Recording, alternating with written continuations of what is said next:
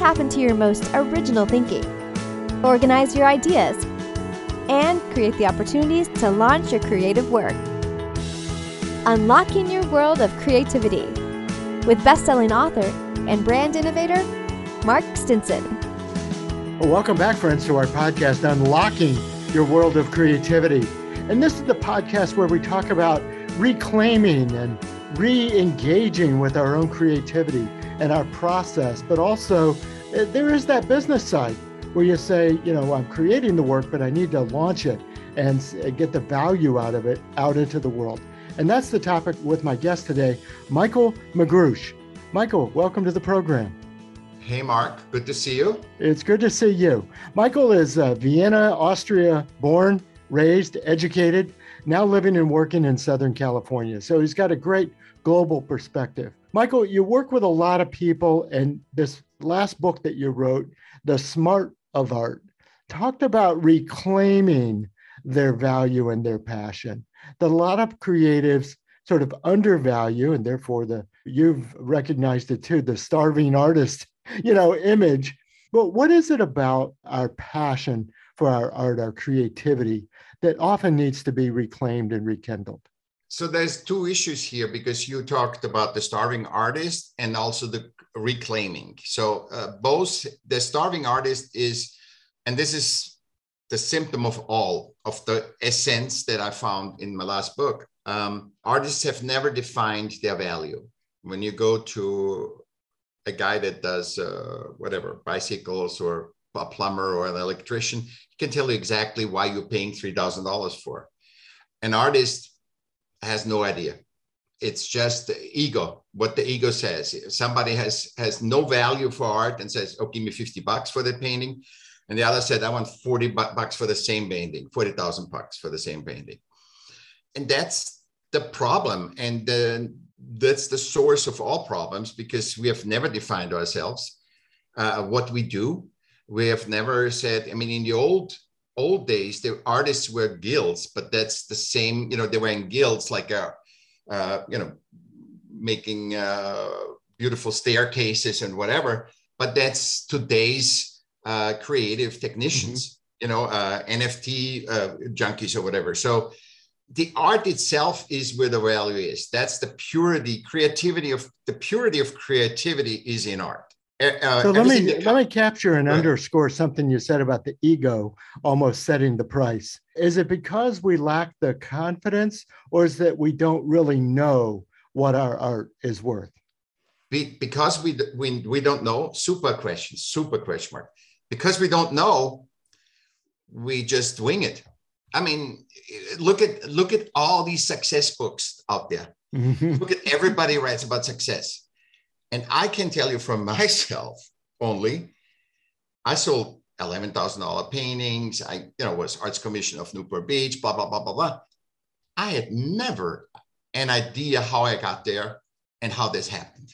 If you really think about it, you assume after the fact that this is what you did. I did social media, I did this, and I talked to the customer, and then I sold. You don't know that you can sell. You can't even tell your wife that you are, you want to give a wedding ring to your wife, to your future wife or husband, and you can't even figure out a ring for them, because you go to the jeweler and you say, I know you like a ruby. You would like that ring, right? And she says, yeah, but that diamond is, or that what an emerald is what I like. And the same with ties. She says, oh, that's such a, I know you like navy blue. And then you go navy blue and you see this yellow tie next to it. It says, for my money, I would buy this. So we can't.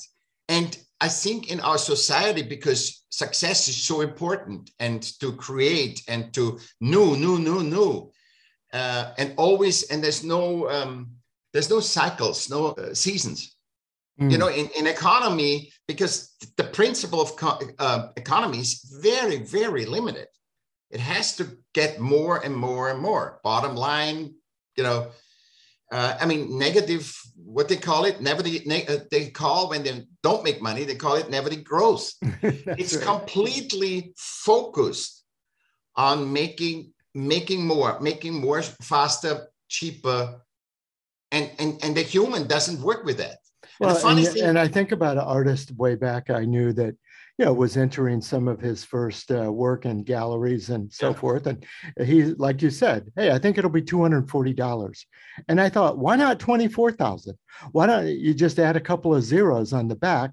Because who would know? I think it's fantastic, yeah. but the market, I guess, has to decide. The market decides, because this is the big misunderstanding. When an artist creates a piece of art, not like something the market wants, let's say something like mine behind me. When I create that, I have so much joy creating it that then once it's a product, it's a product. It's like a bicycle. It's like, and that is hard to compartmentalize, because the market, the art market that we know art market. We don't know art. We're not smart about art outside of systems. That's why I started my podcast. And I wanted to re-educate humanity, because then we can value from both sides why it's important that we have art in our world, and why it needs to be, and it's funny because why it needs to be supported. And why do you support it? I know people that spend $1 million, donating for this event or for whatever. And when I talk to these people and I ask them, why did you support art? I said, it's great. It's just, it's great, and people and all this stuff. But really nobody can tell me why it's really important, because everybody feels it. The feeling is there, because the feeling is not there to give $1 million to the plumbers union. You know what I mean? Yes, it is to the and arts. So in your experience, and now that you've captured it in the new book, and I do want to move into that, how does one shift the brain? We're truly working on the left and the right side now. Exactly. We're creating art, but now we have to, value it, sell it. And there is that system that you've been describing. Yeah. How does one get our arms around that? And what we have to compartmentalize is this: the magical process of creating, right? That's where you grow. That's where you get the wisdom. That's why you see, I can think something and it turns out better than I think, worse than I think. You get always instant feedback, and it's not about the other, because right now you're in the process of creating. And then you have to disengage when you're done with it. And that's the hard thing for artists. They can't disengage because the experience was so magical. It's like you dated a girl and she was so magical, and you said, why is that not anymore? So you need to digest that experience. And then, because a lot of artists cannot give away the art, because they can't price it and they can't give it away, because it's always too less for some and always too much for others. So if they can see, once I'm done with the magic creation, now I milk that moment like we do now, and then I'm good, I'm saturated, and now I can detach and give the painting in the market. And then an expert and a businessman, a gallerist, is the best. A gallerist or sell it in an auction, or have somebody be a manager, is usually the best, because they are detached. See, your attachment to your creation blinds and blurs the sales. And you're always insecure. I mean, artists have no problem. I was going to say, almost insecure on both sides of it. It's not as good as I think it is, or somebody else might, or hey, this is great, it should be $1 million. Exactly. So you're really not you can't know, because art and creativity is human, and all the systems are human creation. So nature and human were not created by us, but the systems were all created by us, and therefore systems are always limited. They're never, because if I freak out right now, you are born with the intelligence and the wisdom to handle me. You turn off the podcast, you yell at me or whatever, but you're programmed like I am, limitless. You're human, you're programmed limitless. From computers, there's no such thing as limitless, because humans come up with problems and problems and problems. And we make it better and better and better because we are limitless. Any system is limited. Mm-hmm. And therefore we need to, what art does is the art creation, it pushes you, or even the observation of art, and it pushes you into humanity. And there's another magic. See, this is what people need to be aware of. Go to any opening, art opening, and you have Republicans, Democrats, any race, woman, man, transgender, and everybody's talking. And you know, the funniest thing is nobody looks at the art. That's the magic, because you're surrounded by purity, by that purity. If it's good art, then you surrounded by that, and then you just feel humane. And humans are herd animals, and we like to be with each other. Yes. Well, and you've, in addition to the podcast and the book, you've taken this idea of teaching to the next level. I mean, you're coaching, you're counseling many artists, and I've seen some of the YouTubes of their experiences. Yeah. How can you teach it is the question. How can you transfer this knowledge of taking your creative feelings and putting it into a system to make it, commercially successful? There is no such thing, because if you do this is another delusion that we tell each other. We wing it. We say, okay, I make the best bicycle right now that is better than any bicycle in the world. And that can work and it cannot work. But we pretend we know it's going to work. And then if it doesn't, we know how to blame, because systems always blame. Humans say, it's the opposite of humans. Humans say, oh, it's my fault. And it isn't even your fault, but you still say, it's my fault. I'm sorry, But systems always look at the war. Who is blaming and finger pointing? It's all the pretend. And the sad thing is, on the other side, it's not the system that are mean, humans. So it's limitlessness, creativity of limitlessness against creativity of limitlessness in the creation and maintenance of systems against each other. So humans fight against each other with their limitless creativity. Look at the viruses, antivirus software. It's the best example. It's a multi-billion-dollar industry. So it's a joke. And we waste our energy. The bottom line, what's really the best, because you could say, okay, if there's a good and a bad and they fight each other, they get all better, right? But the sad thing is, we're herd animals. We're here to enjoy and be in the habitat of nature, see the beauty of this planet, and the beauty of that every human is different. Mm-hmm. I relish in meeting new people, even on Zoom. It's always a new person, and friendship happen, and even if there's no friendships happen, the experience in the moment is so great. If I never talk to you anymore, I don't want that, but if that would happen, or if something happens to me in the next minute, that the connection has been made. The connection has been made. Well, let's take that to the next chapter, so to speak, of our conversation. We've talked about rekindling our passion for the art, but also moving into the values. I think thirdly, Michael, I'd like to talk about your own work, because you've described this uplifting and charging and feel of the room. Your work has been described as liminal hard edge and reductive pop and even antidepressant. We could use some of that wall power, as it's been called. Yeah.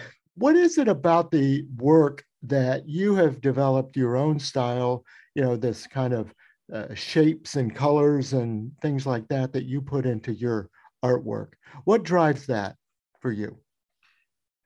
I just have a feeling. So I feel like, let's say, I feel like pink, like here, or, fuchsia. I feel like that. And I see something like a square and a circle. And I see that somewhere, like say you would have a logo on your shirt. And my mind goes right away to it and creates it. But I'm dyslexic, extremely dyslexic, so my mind goes off on your size on your shirt. And then I say, and I draw a little bit, and then I put it on now I can put it on a computer. Before I was drawing till I have the final till I was happy, and then I transferred it onto the canvas. Today I primarily do, on digital works, and if somebody wants any, like if you want that painting, I would make you that painting. Mm-hmm. Okay, so if you want. So people go on my website, they look and say, can you make that in this size? It's also much more easier because you can say, I have this place, and I can show you a rendering also, for which all the artists do. I was one of the first that did renderings for people, so they look at the thing, especially because I wrote a book on art for public spaces because of my arts commissioner. I saw there was a need. And that's how I do it. And now every artist does. That's the problem, is the artists get pushed away from art, from making art. They're business first, and that's the sad thing, because we could have much better art that we have right now if people wouldn't worry about the how they sell it. Yeah, and there's an overabundance of art. There's an overabundance of art. Well, and as you said, you can express the creativity in many medium. I've also noticed you have photography, you have music, this kind of multimedia expression. Mm-hmm. And sometimes you bring all those together in a unique combination. Yeah. But every artist is that. The artists, and I wrote this in my 2 books or so ago, all artists, because I was thinking, why am I only? Because I'm very me, as you can tell, right? Mm-hmm. So I wasn't worried about the market. And most artists that I know were worried about the market. How would I look?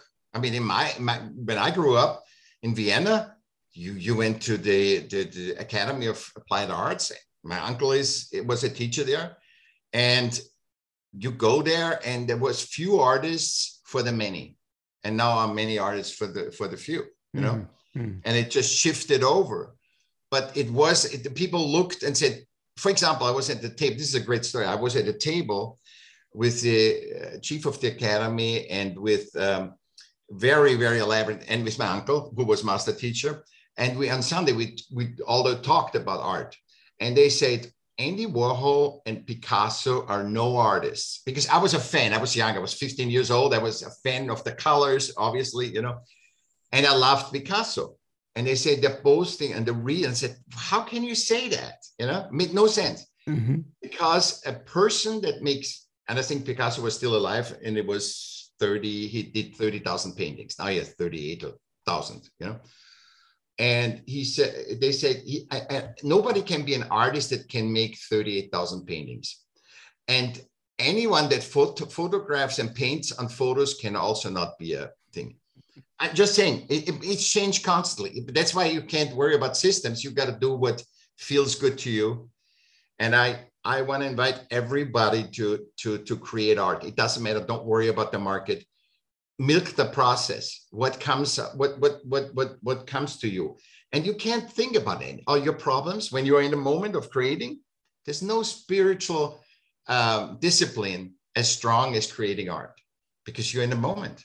You're not in yoga. I can think about all my problems. I'm not dissing yoga. But when you do art, you focus so much because you don't know what comes out. Mm-hmm. You're in the moment. Well, you prompted another question that I often get from creative people, and that's about the space or the place or the city in which you're working.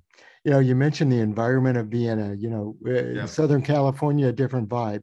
Somebody says, if I want to do music, I need to go to Nashville. If I want to do wine, I need to go to Napa or, Bordeaux, or theater, Broadway. Does the place that one is developing their creativity, what is your view on that?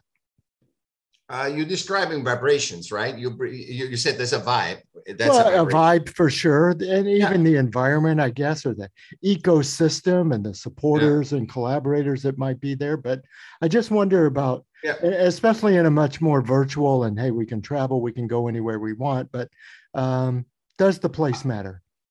Virtual can will never, ever replicate Napa Valley or Southern California or Vienna or the desert. It doesn't matter.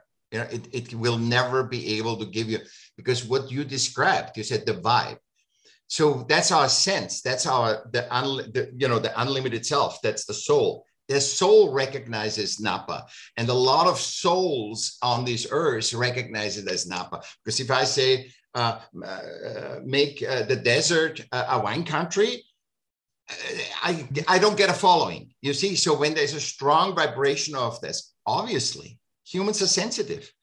I mean, you know, when an animal dies or so, it can still be warm and has the fur, but what is that in you that recognizes that it's dead? See, and that is what recognized in Napa. That confirms Napa is this, and Vienna is culture and classical, and Southern California is surf and VW buses. You know? Yes, exactly. So, well, and I guess it goes back to that feeling that is emitting from the work, and so is the vibe. I guess a feeling that is coming from the place. Yeah, and often if something comes from a total different place or from a person. So this is another wonderful thing. When you see a person, you know a person for a long time, and all of a sudden say, you know what, Mark, I'm a closet artist. And you look at our painting or his painting and you blow away. You all of a sudden makes all sense in the person. You can recognize that person so much clearer, even if it's your wife and she has never shown you, because what you read out of it is not a bit code, bits. Mm-hmm. You're reading soul. You know, you're reading our unlimited self, the unlimitedness you read, and that's what we're all looking for. That's why wisdom. This is what we talk about right now. Is wisdom. It's not knowledge. Knowledge is temporary. It goes out and in. You know, all the knowledge that science found is already outdated, except Newton's law. You know, yes. But basically, and gravity. But basically, everything else, knowledge is very short. And to be with art, you get in touch with your wisdom. That's why I call art the language of wisdom. So good. And science is the language of knowledge, and of course people too. But we communicating on totally different levels. We the words that we speak, so it's just sounds. We actually connecting over our limitless self. You know, makes so much sense.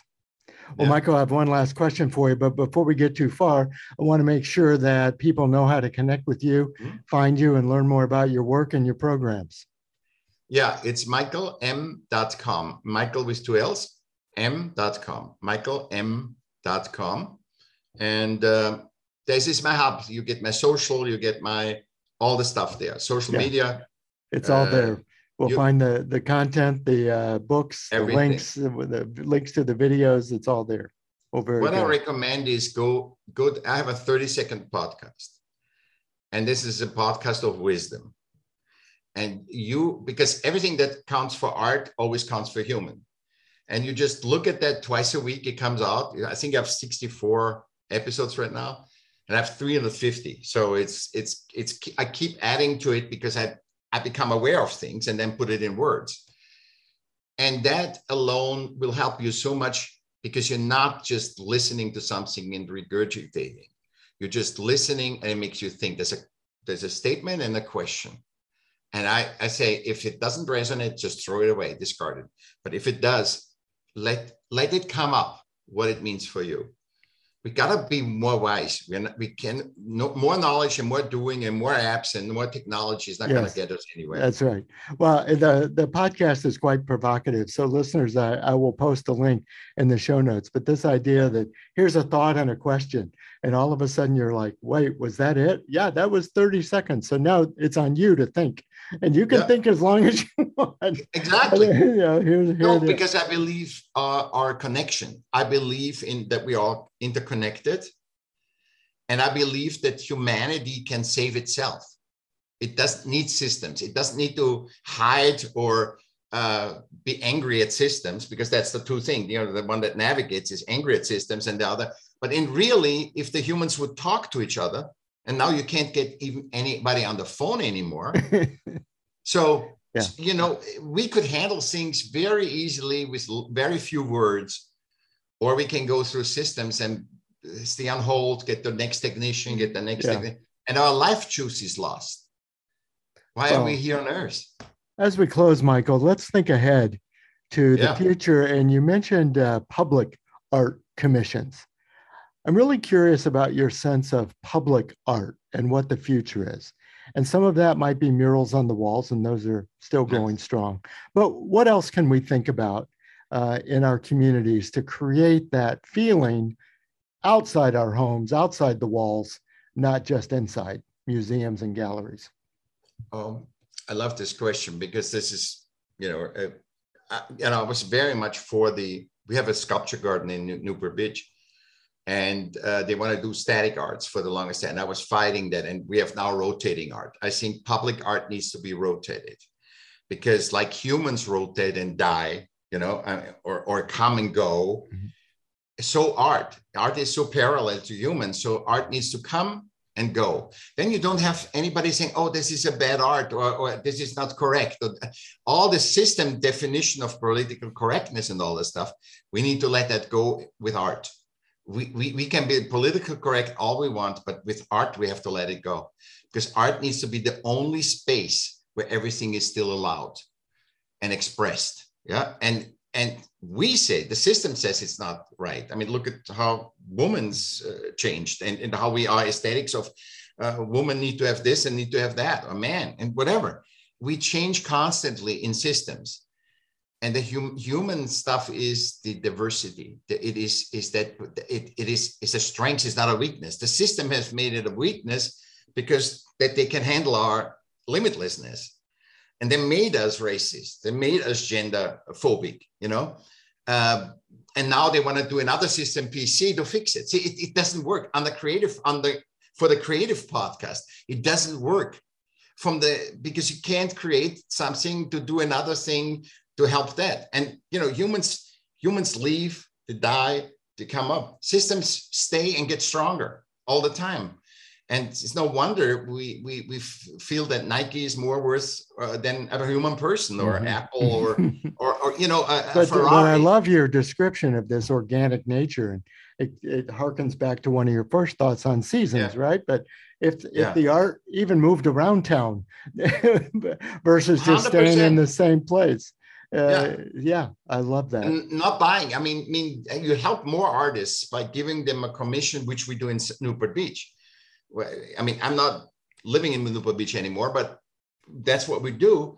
And I think you help more people, but give them exposure, and then they have an experience of being, and they have something for the system, for selling, and that helps selling, because if you have a sculpture in the sculpture garden here and there, it helps you, it helps the systems to validate you. But the best is still that we value ourselves. I mean, I started the whole thing, and I hope that a lot of people are connecting with me and express it all over the world, that we have to define our own values, why art is important. And I think we did a good job today, Mark. We did. We covered a lot of ground. And listeners, this is just the kind of conversation. This is why we call it a world of creativity. For one, we want to go around the world and hear these thoughts, and what somebody is doing in Stockholm, and what somebody's doing in Vietnam, and what somebody's doing in Southern California. And today's guest, hailing from Vienna to Southern California, we get both ends of the spectrum there. But two of my keys that I took away from our conversation was definitely focus on the feeling of the work and the creation that the emotions can come out of, but then have this systems approach to have the business side and the valuation side of your work to keep our egos maybe a little bit more neutral, that we don't undervalue, we don't overvalue, we don't get too attached to our own work, and let the buyers, the markets, decide if we do want to make it a commercial venture. So my guest has been Michael Magrush. You go to his website, Michael, as he said, with 2 L's, michaelm.com. And listeners, come back again for our next episode. We'll continue these around the world journeys. We've passed 200 episodes now, more than 100,000 downloads. So it says something about the desire for more people to listen to the experiences of creative practitioners like Michael today. So we'll find out what inspires them, how they organize the work, and most of all, gain the confidence and the connections to launch their work out into the world. So until next time, I'm Mark Stinson, and we're unlocking your world of creativity. Bye for now. Unlocking Your World of Creativity with best-selling author and brand innovator, Mark Stinson. This program was produced by BSB Media, creators of IntelliKey Leadership Stories, Unlocking Your World of Creativity, and thepeaceroom.love.